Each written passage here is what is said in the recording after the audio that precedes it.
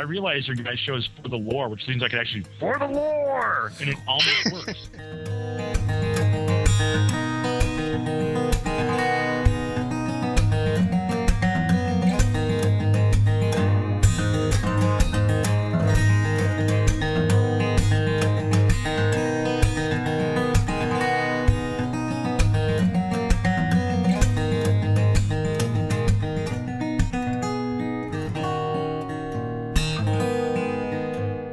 You're listening to For the Lore, the podcast that delves into the craft of our favorite games, whether lore, gameplay, or game design. Joining Roger is Joe, writer from WoW Insider and World of Maticus, and Vince from Massive Nerd.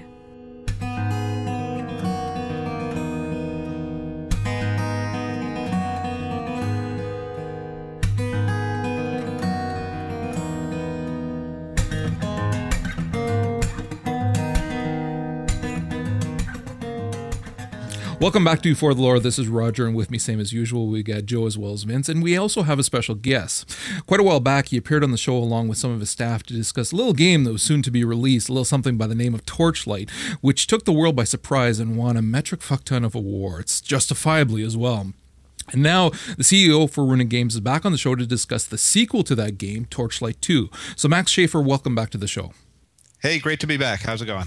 It's going fantastic. So I'm going to start here with a quote that I've got from you that actually really it says a lot about why, perhaps the why for Torchlight 2. You had said, we're still going to be making the MMO, but it became apparent that Torchlight 2 was a logical next step for us given the phenomenal enthusiasm of gamers petitioning us for multiplayer. Now, was that the only or main driving force towards creating Torchlight 2 versus the MMO, or was it that after completing Torchlight, you kind of realize how much work would be involved in creating the MMO? So obviously the next logical step would be to just work on a multiplayer version of the original. Yeah, I mean, I think that's part of it. I think both, it's a logical next step, and it's also a matter of realizing what we would have to do to make a compelling MMO of Torchlight. We are still a new company and haven't developed a whole lot of multiplayer or any multiplayer technology prior to Torchlight 2. And, the world of MMOs is such a high stakes, sort of big money, big commitment sort of realm that you don't want to go into it without all your, without being prepared. So we wanted, it makes sense for us technologically to do this, but it also just seemed like it would be a really fun game to make and a fun game to play without having to go the whole MMO route. I think Torchlight, it just screamed multiplayer right off the bat, even when we were playing it, Torchlight 1 back in the office. And, to do an MMO, you got to do a lot more and some things differently and worry about a huge community. Whereas we could do a good multiplayer Torchlight a lot faster and a lot safer for the company. Well, when you're actually planning, and I'm assuming the plan still is to eventually work on that MMO, correct? Yes. So, we take the MMO moniker though broadly. What we don't want to do is make a MMO that's just like every other MMO, but it's in the Torchlight world. Right, gotcha. Yeah. So then when you are still thinking about it, even taking that into consideration, when you're thinking about that, thinking about what is out right now and even discounting WoW, because you can't even put that in the same equation, but looking at your Guild Wars 2, your Terra, your Star Wars The Old Republic that are coming out, when you're thinking about it then, are you actually thinking of it in more of a positive, hopeful, really like this would be exciting and fun? Or is there quite a bit of fear that what you've built up with Torchlight you can lose a hell of a lot of money on a failed MMO like we've seen? Yeah, a lot of us came from the former flagship studios, and we know exactly how horrible it is when things go wrong. And so, yeah, there's part of it is nervousness that, if we're doing this MMO, we want to make sure that it's going to be successful, that we have the staff and the people to do it, and we have the right design that makes it so that people are actually going to want to buy it when you're done with it. There's a lot of MMOs out there that were competently put together and technically decent, but just didn't capture the imagination of the public. So you really have to be sure of yourself. Okay. When we first talked to you, Torchlight was just coming out, and we started to talk about how you guys had a plan for the future, not just the MMO, but how you wanted things to progress as a company as a whole. How have those plans for the future changed so far, if at all?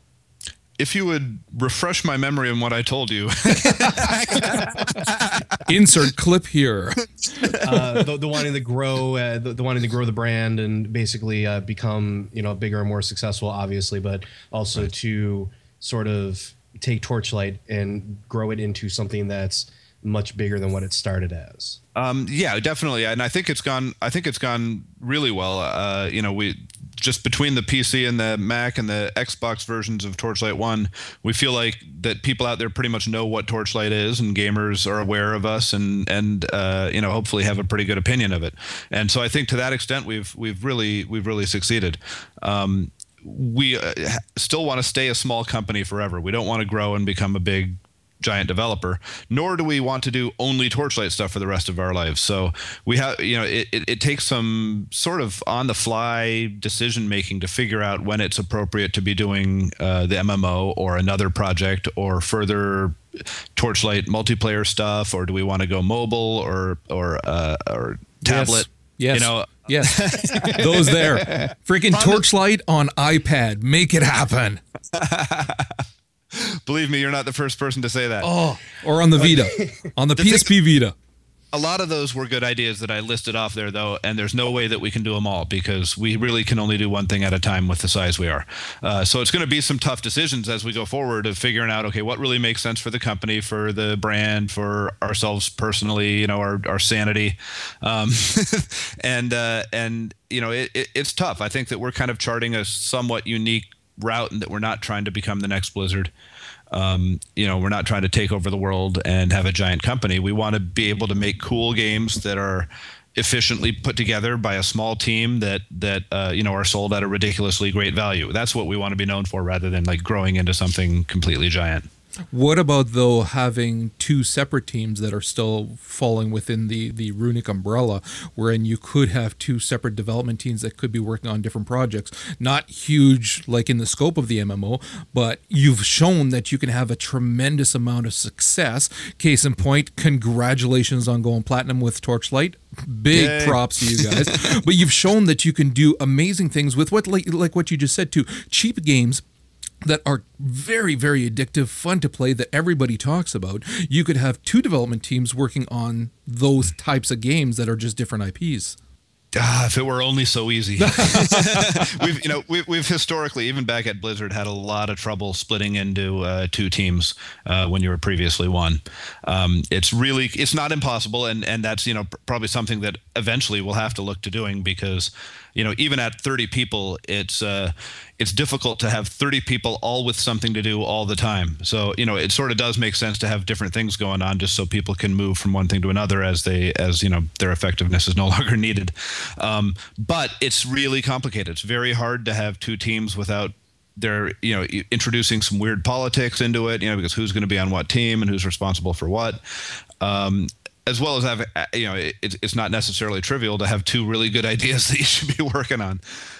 So it's something that we're open to, but right now we're kind of approaching it as if we're going to have to be, of the things we're considering, they seem like full team ideas.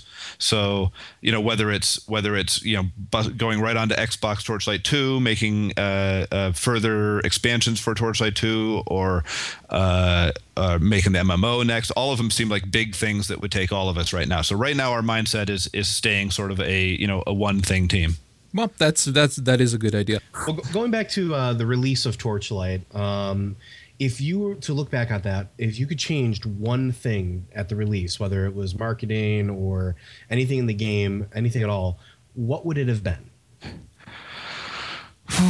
That is a very good question. I always have thought about, whether or not we were wise to price it at $20. So I'd like to just run a couple of parallel universes at different prices and see what happens, because it's really speculative. The other thing is we're not 100% sure that it was profitable for us to sell boxes at all.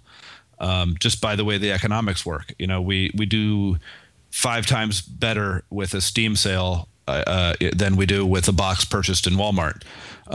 So if one of those people at Walmart would have bought it from Steam, had we not had boxes, it would have netted the same amount of money. So but at the same time, some people really like boxes, so we want to accommodate them too. But we're not sure that we didn't lose money by doing so. Well, this day and age too, that's not something you need anymore, really. No, you don't need to. I mean, look at what the Minecraft guys are doing. Yeah. Or guy or what is doing, with just selling off his site. He doesn't even go with Steam. So yeah, no, it's entirely possible to go without boxes, and I think that that's the way the business is heading anyway. There's still parts of the world where you need boxes, but especially with the U.S., it's becoming very ambiguous as to whether you need them at all. Yeah. Okay, now we are a podcast, of course, that focuses on story-driven games, and though some folks may think that you really can't put too much story in a dungeon crawler, you prove them wrong with Torchlight. Now, there was an insane amount of lore in Torchlight that made it fun, and I'm wondering how much more there's going to be in Torchlight 2, because, I mean, sure, we're hearing that the sections are bigger, the monsters are cooler, the loot is to die for, but What about the story? How much more can we expect from the stories? Well, the story is not only is there more story, but it's better story. It's actually better thought out this time. We really didn't write a whole lot of story until we were almost done with the game in Torchlight 1. And when we did write story for it, it wasn't written by anyone that would resemble anything like a writer. So this time we actually have a professional writer on staff helping us out with it. And the story is better. It's more coherent what's going on. The world is more fleshed out and makes more sense. And it's pretty satisfying. I've just spent pretty much the last we work on it constantly, by the way. So the story is radically changing every few days. But I just did a run through of the whole early part of the game that with a whole new update we just did this morning, and it's making sense and it's interesting and it's kind of driving my play a lot better than it did in Torchlight 1 and a lot better than it has to date in Torchlight 2. So it's pretty exciting. I would not say that we're ever going to be a story heavy game.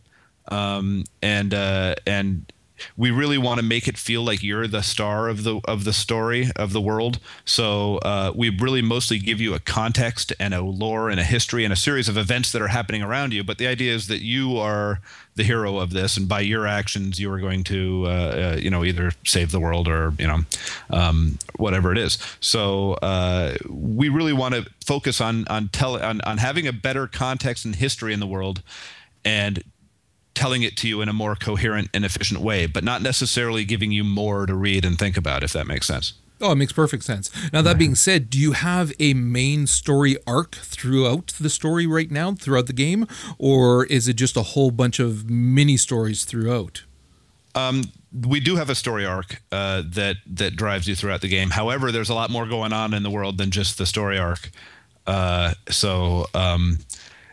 We do have also sort of what I would consider mini stories that you may never even see playing the game. It just depends if that little event or person and dungeon and quest happened to generate with your random levels or it didn't. But in aggregate, they all kind of just fill in the back history of the world. But every player will get the core main storyline that you go along.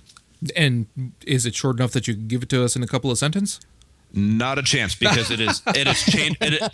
Whatever I would tell you, I would guarantee that would be the part that we change tomorrow. Right. Are you writing it in such a way that you can add to it later via DLC or expansions? Absolutely, we could. That would be pretty easy, especially with the way we're selling on Steam and stuff. And the game itself, the way it's set up, it's kind of modular and put together out of building blocks. It just lends itself to that sort of thing. So absolutely, we would be able to do that. Because that's something that we saw when you were working on D2, that it opened itself so well to those expansions to further continue the story. So this being that obvious comparison, you're seeing the same kind of thing wherein that story could be carried on forever because the IP is so strong. Yeah, and that's part of the cool thing about expanding the world we have with Torchlight 2. In Torchlight 1, it was so narrowly focused on just that little town and what was happening under the dungeon. By really opening up the world, you also open up a lot of opportunity to tell more stories about different events and different contexts that have made up this whole world. So it's pretty cool. I've read about things like the player characters from the first game showing up as NPCs in this one. How much of the story in Torchlight 2 is tied into the events from the first game? They are consistent with the events of the first game, but I would say that we're kind of taking off from that point. But what happened in Torchlight wasn't necessarily the most important thing that's happened in this world. So it's sort of all new, and it makes reference to what happened in Torchlight and the and so forth. I'm getting pinged by Wonder right now. I'm sorry. So am I. I was asking her if the podcast was on earlier, and she's out of town. So, I'm sorry, I've lost totally what I was talking about. This is what. Thank you, Wonder. Yeah, great. Yeah, what it was about the first game. And the first game leading into this one. So yeah, I mean, and you will hear from the NPCs from Torchlight 1, you know, or the character types rather. But they are not a huge part of the game, and you know, we're kind of moving on from it. The whole idea was not to retread what happened in Torchlight very much, but really kind of move on and tell a new, different story. Okay, well, to focus in on something that really drew my attention, some of us here on the show have what could be described as an unhealthy obsession with dwarves. Only one of us.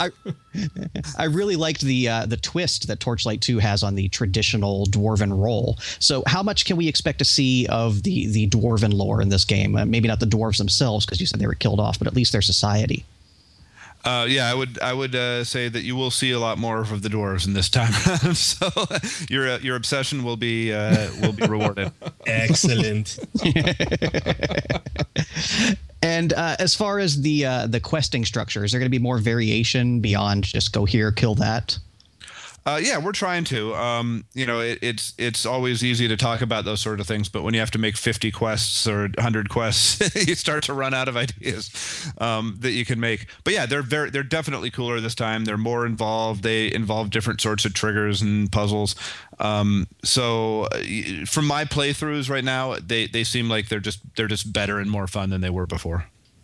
I love the quote from one of your level designers that I read where they said that some tile sets shape the stories and others were shaped by the story. And to me that says a lot, because what it means is that the whole game, not just NPCs and players, but also the entire environment is actually contributing to the story, which is what we found with Torchlight, and we can expect a lot more with Torchlight 2 apparently. Yeah, and you know, it kind of goes back to the iterative way that you make a game. That, you know, you start out with an idea for a story and a context in a world, and you start to make it. And you start to make these dungeons that are elaborately laid out, and you start to ascribe some lore to them as you're making the story. But also, you start, you know, once you start to build it takes on a little bit of a life of its own. So, you know, the way that you've set up a dungeon and what it's looking like when you're playing it, kind of gives you inspiration to alter the story to better reflect what you're seeing, and it is only possible to do that if you're constantly sort of reevaluating and remaking things and willing to completely undo a bunch of work you've done and start over, which is sometimes very frustrating. But you know, the end result is that it all sorts of feeds off itself. The story informs what we're making, and then what we're making then goes back and feeds back onto the story. Well, it's not just that, but you guys have got a good grasp on, you want to create an action fun game that still has a lot of story, but it has to be something that you want to keep playing and not put down. So by virtue of the fact that you have to change how the story is in the game, and so make it in such a way so that the environment, the people, and everything, it's not about reading tons of quests, it's about being a part of that world. And it sounds again more and more as they're talking about the level design that's exactly what they're doing. Absolutely. And, you know, a lot of the changes that I've said that we've been making lately have been based on sort of playthroughs and making sure that not only are you telling a story, but it's proceeding at a pace that's conducive to play. And that sometimes involves level changes and sometimes involves story changes. But yeah, it all kind of has to work together so that you're immersed in the story, but you're also dying to get that next cool sword. You know, it all goes hand in hand. At E3, you mentioned that the game will be divided into 3 primary acts plus an end game act. They also mentioned that each act will contain multiple dungeons and passes. And you also mentioned that each act is bigger than all of the original Torchlight. How does that translate into actual hours played? You know what? Since we're changing it all the time, we're not sure.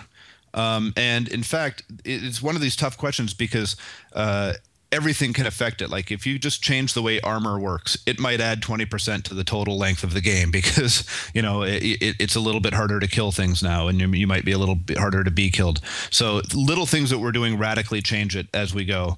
I would say that there is, just as a super rough estimate, and please don't take these numbers as anything like I've actually totaled anything up, but I would guess that if I had to hazard a guess, it would be roughly double the length in play, but maybe 4 times the amount of content. Okay. As Torchlight 1. Is that? But that's a super rough, and that's not even. We've never really even talked about what raw numbers are. Okay. Yet, and it's subject to change. But that's kind of my sense of it by playing it right now. So as much as you've expanded the world from the first game to the second, from what I understand, it's still a very small percentage of the larger world that you guys have at least theoretically designed. So how much of the design in Torchlight 2 was intended for setting up this larger world for an eventual bigger game? I think that it wasn't really consciously to set up a bigger world for a later game as it was that we wanted to have once you start to flesh out the world and go to different cities, you kind of imply a story of more than you're actually able to tell about. So we make Torchlight lore that is greater than what we're making, kind of just to make what we're making make sense sometimes. And to kind of give us the sandbox in which we get to play, in Torchlight 2. So you kind of have to have those things that are set in this world that are true in order to be able to design the tiny subset of it that you're going to make. Now, we don't go to anywhere near the detail, of a Tolkien or something who's inventing the languages and things like this. Yeah, we just kind of have we have more like a small amount of bullet points. So what you're saying is it's not the wiki that they have for BioWare for Mass Effect. No. It's more of a Cliff's Note version. Yes, exactly. Okay, when we're looking at some of the game mechanics that we're going to be seeing here now, seeing as it's going to be a larger world because of the different sections, how are you planning on setting up travel? Are we like hoofing it all over the place, or are you going to be adding more portals that aren't just links back to town, but also to other sections for faster travel and whatnot? Yeah, there will be waypoints out in the wilderness now, so it'll be easier to get around than just hoofing it around. We really don't like the idea of you having to walk very much to get to where you're going to be. So there are every now and then out in the world there's a waypoint, and once you've touched it, you can always get back to there. You need to put mounts in, dude. Find a way. That'd be awesome. Mounts, I know. Oh, dude. You got all these amazing creatures in there, and I keep thinking, I want to ride one of those. Get me a saddle. Okay, I'll show him who's boss. Okay, you also showed us some amazing armor as well at E3 that just really made my jaw just drop. You would not believe what a small percent of the armors in the game that were shown in that clip either. That is just a taste of what we have in. But yeah, there's some really radically different armor sets, and it gets really interesting when you start to combine them. Because that's kind of way a specifically designed set looks altogether. And you can make just millions and millions of really cool looking combinations by mixing them up too. And how hard is it going to be to collect one of those pre-designed sets? And are they going to be class specific? Well, some of them are they're not necessarily set items that give you additional attributes as you get them, but are the same level and design of armor for a particular point in the game. So it's not necessary. It's about, so though that particular look can come in just a regular item, a magic item, a rare item, or whatever. So they're not all sets, but with respect to sets, which we are doing, we're trying to make them a lot more plausible that you get multiples of them by grouping them together in areas and having them drop more, more frequently within that level range that they're operative in. Because we realized that both in the Diablos and Torchlight 1, you'd get one of a set, and it would be pretty rare that you'd even get a second one. So we realized that had to be fixed, and I have found multiples of sets just in my regular play, so it's working pretty well. And how important are those sets going to be in your progression? Because this isn't like Torchlight anymore. There's actually, I'm assuming, because you got the different sections, going to be a certain amount of progression. When you get to those final bosses, are you really going to need those sets to boost your armor and everything? No, they will. they are all the sets are going to be very powerful and viable builds, but you do not need to have sets to do it. You can make it up out of regular one-off items that you find as well. Okay. Now, you also introduced the third class, which was the Berserker. Now, you've added new characters, and I'm assuming you're going to be announcing that fourth one soonish? Yeah, it's coming up soon. I don't know if we're doing it at PAX or what, or when it is, but I know it's scheduled sometime, but I don't remember when exactly. But it's coming soon. I mean, there isn't that much time left in total, so we'll be spilling all the beans pretty soon. Are we looking at a melee type class, magic type class? You can tell us. We'll we won't tell anyone. You can tell us. All I will tell. Yeah, okay. Yeah, it's just us on this call, right? So, yeah, that's what I'm saying. Okay, it's a wolf mage. You guys got no. I'm just kidding. I made that up completely. I'd be good with it. Yeah. No, I don't. We're not saying anything about it. But when it does come out, you will see that it does make. It sort of completes a set with the others. Hopefully, if we've designed it right and are right about it, it will seem like it's logical. And yeah, like you've gone through a lot of new things with the class as well, with making them customizable in their appearance, the gender selection. Like, was this something that you had planned for a long time, or was listening to your fans and that's why you decided to put it in? No, it's really a factor of doing a multiplayer game. You're going to have multiple people on the same screen that are the same class, and you really just have to do more customization so that everyone is more of an individual. Yeah, we would have liked to have gender choices and all that for Torchlight 1, but that's one of a list of 1,000 things that you could have done that seems like they're small, but if you do them all, then suddenly it's a 2-year project instead of an 11-month project. So it was kind of one of the things that we thought could, one of the theories of our game company and what we're doing is stripping down, sort of overwrought genres and overwrought games to the essentials of what makes them fun and what makes them cool. And that means, cutting things that might be kind of fun, but they just make it, it's not worth the effort to do it all. But for a multiplayer game, it definitely is. You really have to have the sense that your Berserker is different than someone else's Berserker. Well, talking about that Berserker, it's the latest character you revealed, and at least to me, it's very interesting with the close range melee and the summoning of the animal spirits. It's definitely what I'm looking to be playing in the game once it comes out. Is there really any more detail you can go into with that class? New weapon type made for him with these claws. It introduces a new mechanic where, at certain frequency, you'll be able to do a double hit with the claws in one sort of melee round. And mostly it's just a super fun class to play. I mean, I think it almost instantly became a lot of people's favorite class in the office just because it's just a blast to play with. Anyone that's a melee character that kind of is really responsive and moves quickly, it's just really fun to play. Plus he's just a kind of a crazy looking guy and I don't know. He's my favorite character class right now. Like, how are the characters fitting into the lore for Torchlight 2, or is that something that you actually consider? You said that the four kind of blend together nicely, but is it also something that type of character you're finding fits into the lore of Torchlight?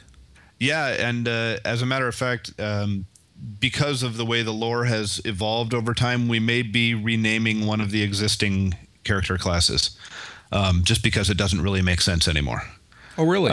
Yeah, and so that may be coming down the line. We're not sure if that's something that you announce or not, or you just do it. But we were just talking about that earlier today. It's like, are we going to officially do that, or what's going on? Because, I'll just tell you there aren't really a whole lot of rails in the world anymore. So a railman class doesn't really so much make sense, but we may keep it anyway just because that's what we all call them. Right.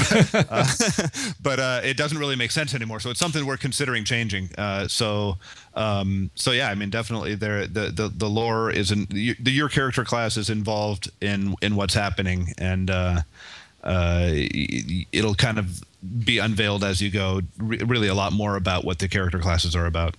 Well, see, that's something that I'm seeing as well with what we're finding out about what you're unveiling about the creatures and the monsters as well. Like, you've got this very, very unique type of setting for creating all of these very interesting creatures throughout, and it looks like your creative team must just be having an absolute blast working on this. Yeah, it's cool. When we made Torchlight 1, we started the project with literally blank computers, no software, no tools, no nothing, not even, Microsoft Word. And 11 months later had to have a finished product. So, a lot of that time was making the tools and establishing our look and all of the artists then waiting for all that to happen, then getting used to using the tools and getting used to using the level stuff. And this time that was all in place. Everything was up and running, and we could start making Torchlight 2 stuff literally the day after Torchlight 1 was done. And it's given them a huge head start, and they're able to spend more time on things and also just make a lot more stuff. So yeah, they're having fun because, this time they knew what was happening, knew what was coming down the pike, and were already good at the tools. So they're really running with it. Okay, what about the additional complexity for the boss battles that you've added? We've seen the don't stand in bad boss attacks. What else kind of stuff can we expect? Well, one of the general criticisms of Torchlight 1 was that it was a little bit easy. So overall, we want to add a little bit more challenge to the game. And part of that is making the boss battles more interesting. So they'll have more varied attacks. They'll require that you move a little bit more or think more about it than just like walking in and mashing a button. Again, part of this is just because we have more time to spend on boss battles that we can make them more interesting and a lot more varied than they were the first time around. A lot of these things are simple, just a matter of effort, of doing them over and over and effort and grind work. So having a little bit of extra time is really going to help a lot of these things that were, maybe weaknesses of Torchlight 1. Yeah, is that something that you're thinking about now when you're scripting out those boss battles? Are you thinking of it from the perspective of still the solo player, or you for a fact most people are going to be playing with others, so like you're going to be introducing different mechanics because it's a group now going after that boss?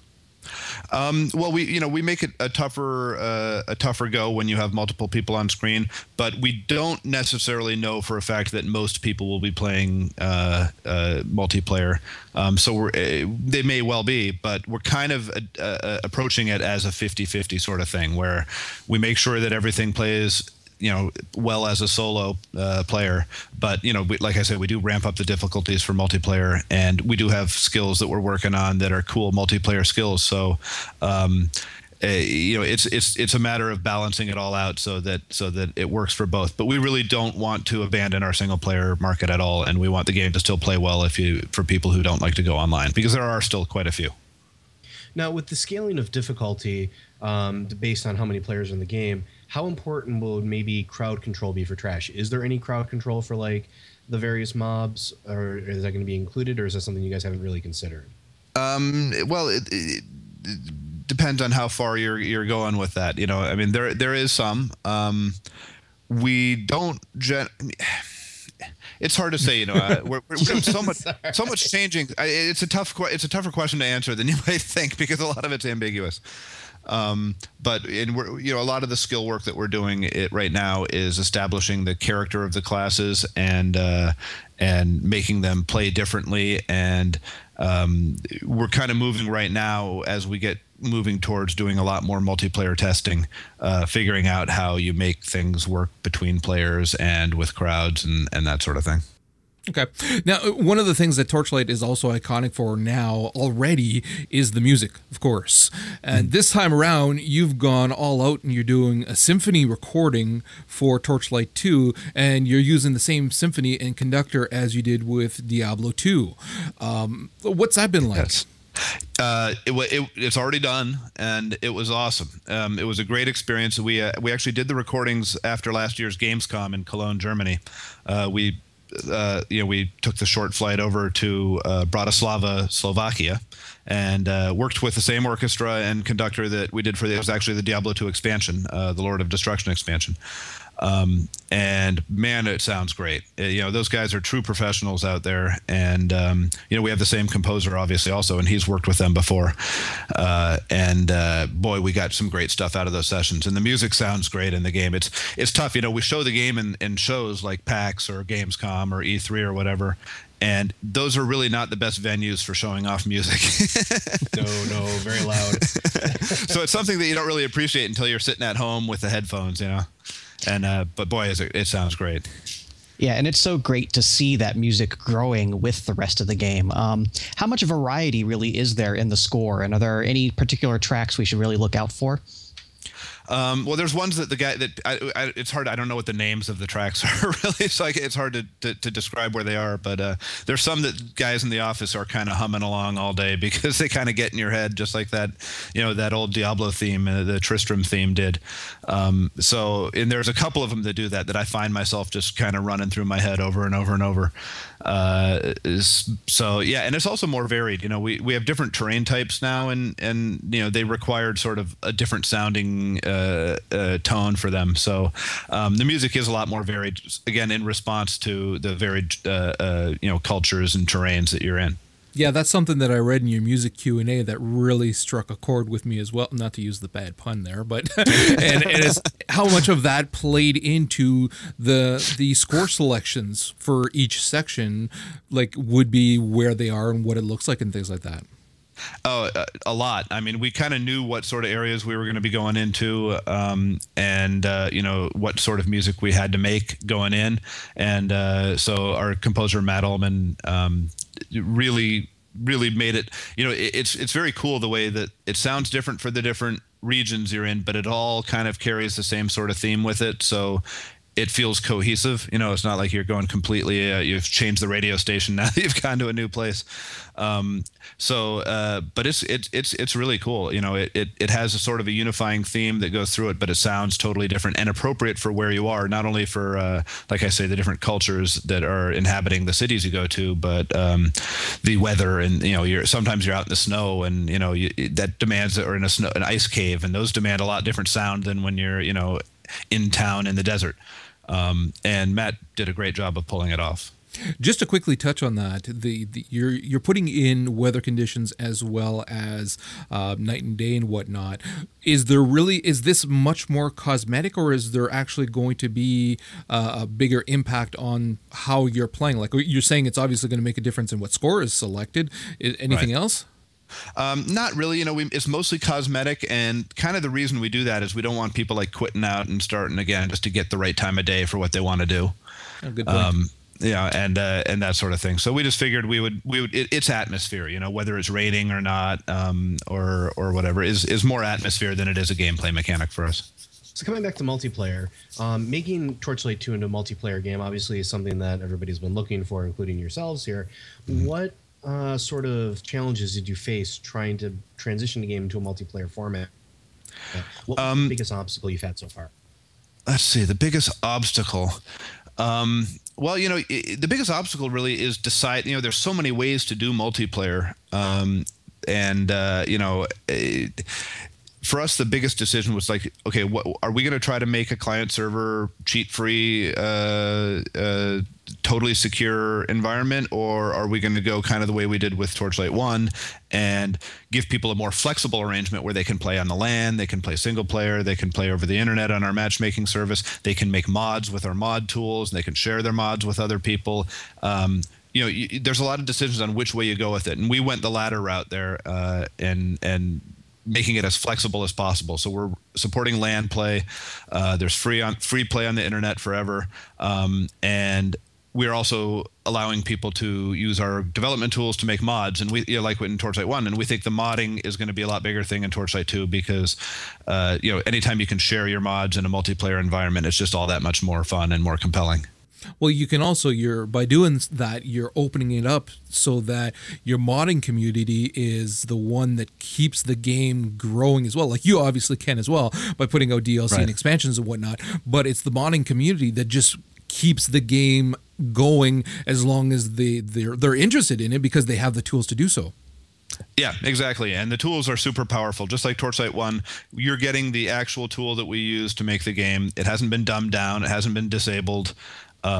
It's super powerful. So a really, really motivated person is going to be able to make some pretty crazy mods and all the way through different levels, characters, animations, items, everything. So I'm really excited to see what people are going to do with it. Okay. Thank you for that, by the way. Love those tools. Yeah. Now, you were talking about a player size about 4 to 8. Are you still talking about that? Have you narrowed it down to a specific size? Yeah, that's really the maximum that we're going to, in default settings, let into a game. For my money, it's really designed for and most fun playing with between 2 and 4 people in any given area. Now, there's no guarantee or necessity in Torchlight 2 that any 2 players are in the same proximity as any other 2 players. So you could have 2 newbies in the beginning of your game, in your session, and 2 people right at the very advanced players right at the very end of the game. It's something where we're going to set what is a reasonable maximum for the game. But in all honesty, it's probably something you're going to be able to open up our modding tool and put in whatever number you want. Now, I should say with the modding tool, it is perfectly easy to break the game. So don't go in with the expectation that you can just put anything in this modding tool and it pops out and it works in our game. Some things will break it. And if you put 1,000 people into a level, it's probably going to crash. There has to be a common sense button. Yeah, exactly. But it is theoretically possible to put a lot more people into a game. All right. Now, I know you said a lot of the gameplay aspects are still kind of up in the air, but as far as multiplayer is concerned, can we expect any special cooperative tactics? Yeah, I mean, we want to make it easier for you to find your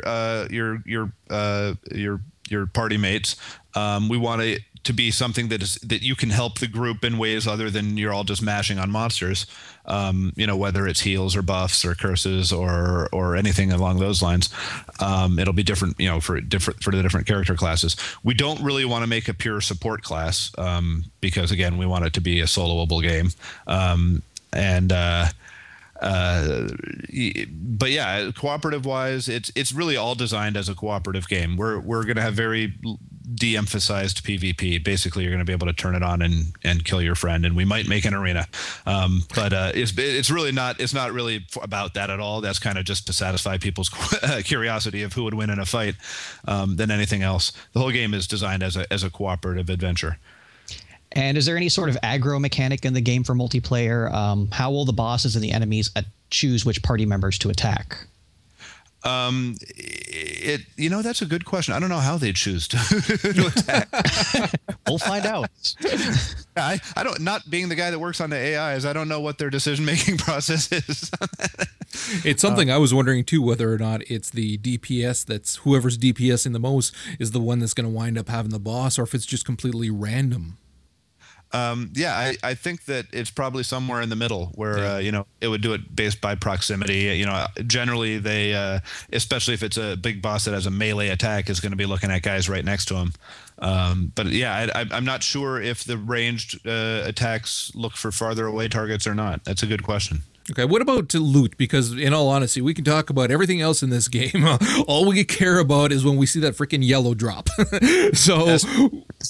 When we're talking about loot now in Torchlight 2, we know that if you see it, that means it's yours. However, how is that going to work now with boss fights? Are bosses going to drop more than one special item? Are we going to be rolling on it? And also, are bosses going to drop better items based on how many people are in that game? No, they will drop They will drop loot specifically for you. And so, yes, if someone else kills the boss and you are in the proximity, you will have an item drop as well. But it will be based on your character. So if you have, some extra magic find, it will take that into account in the roll for whatever you get. So it's really tailored to your character. And but as such, we're only always dropping a regular single player amount of loot on each person's screen, if that makes sense. Yeah. You might find that unique item when one of your buddies kicks an urn, and you just happen to be there and you see it. But again, since it is only your loot that you see, we just drop the normal amount of loot all the time. Okay. Now cool. you'll be able to give someone, even though you see it, you can take it and give it to your friend too. Because that's So one what- of the things that was great in Torchlight, where something would drop and it encouraged you to make alts, because you'd get this amazing item drop and think, that would be perfect for my other character, or damn, now I'm going to have to make another one. Right. And we're totally doing the shared stash again too, so that you can pass it on to your other characters. Awesome. All right. Well, Max, thank you so much for joining us again. This was fantastic. It's quite obvious by the giddiness in our voices how much we're looking forward to this game. The only thing I can tell you right now, seriously, iPad or the PS Vita. After seeing that ruin at E3 and how they're going to make it cross-platform, I said it before and I'll say it again. If you guys could set up Torchlight 2 to be cross-platform, I wouldn't even look at Diablo 3. I would be set for life.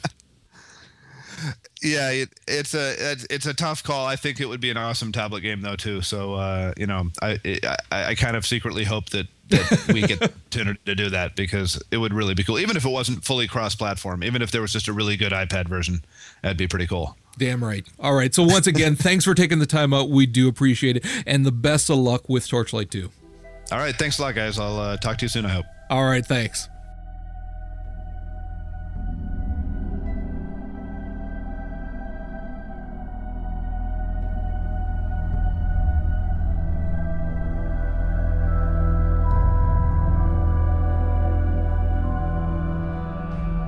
If it wasn't for the codeine, I'd have a witty remark for you, but meh, whatever. I'll let you get away with that one. I am indoors. Oh, upgrade. You're just jealous because you can't pull things off like that. Oh, I can. He's just jealous because he sounds like he's outdoors.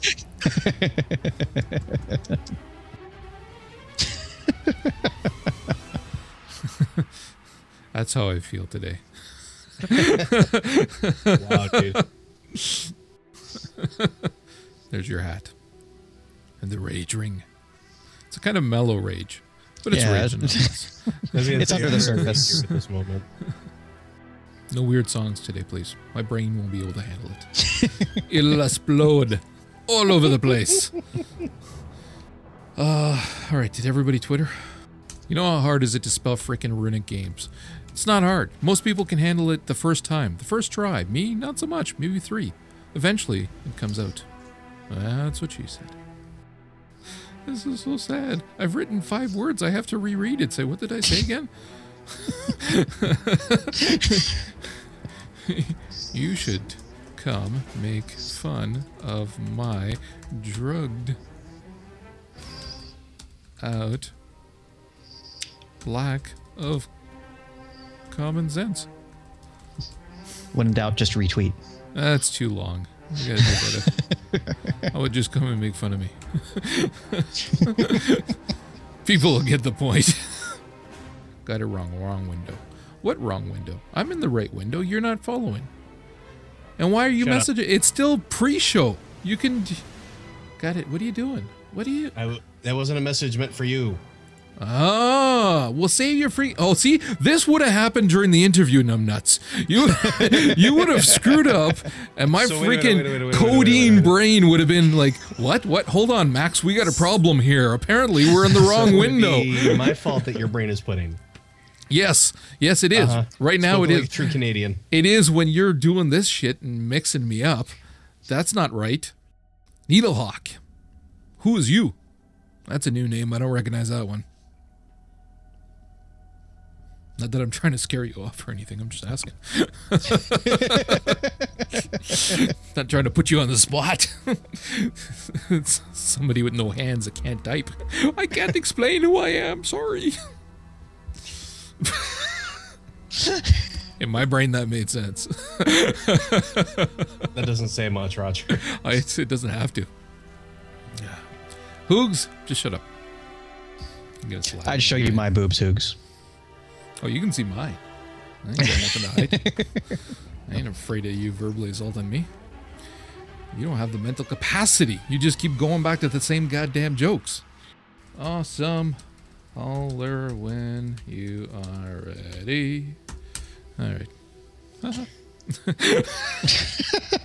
The only thing that would make this more awesome is if I was actually drinking. All I got is tea. Wife's home, huh? Yes, she is.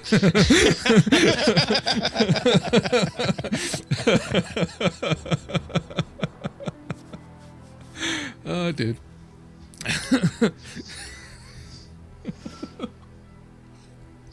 That bottle of wine went down really fast the other day. That's all I'm gonna say. Hide the evidence. Good to be here. Welcome back to the show. Back to the show. Yes. Back to the show. He doesn't remember, but that's all right. We don't expect anybody to remember. It's been a long development cycle. Indeed.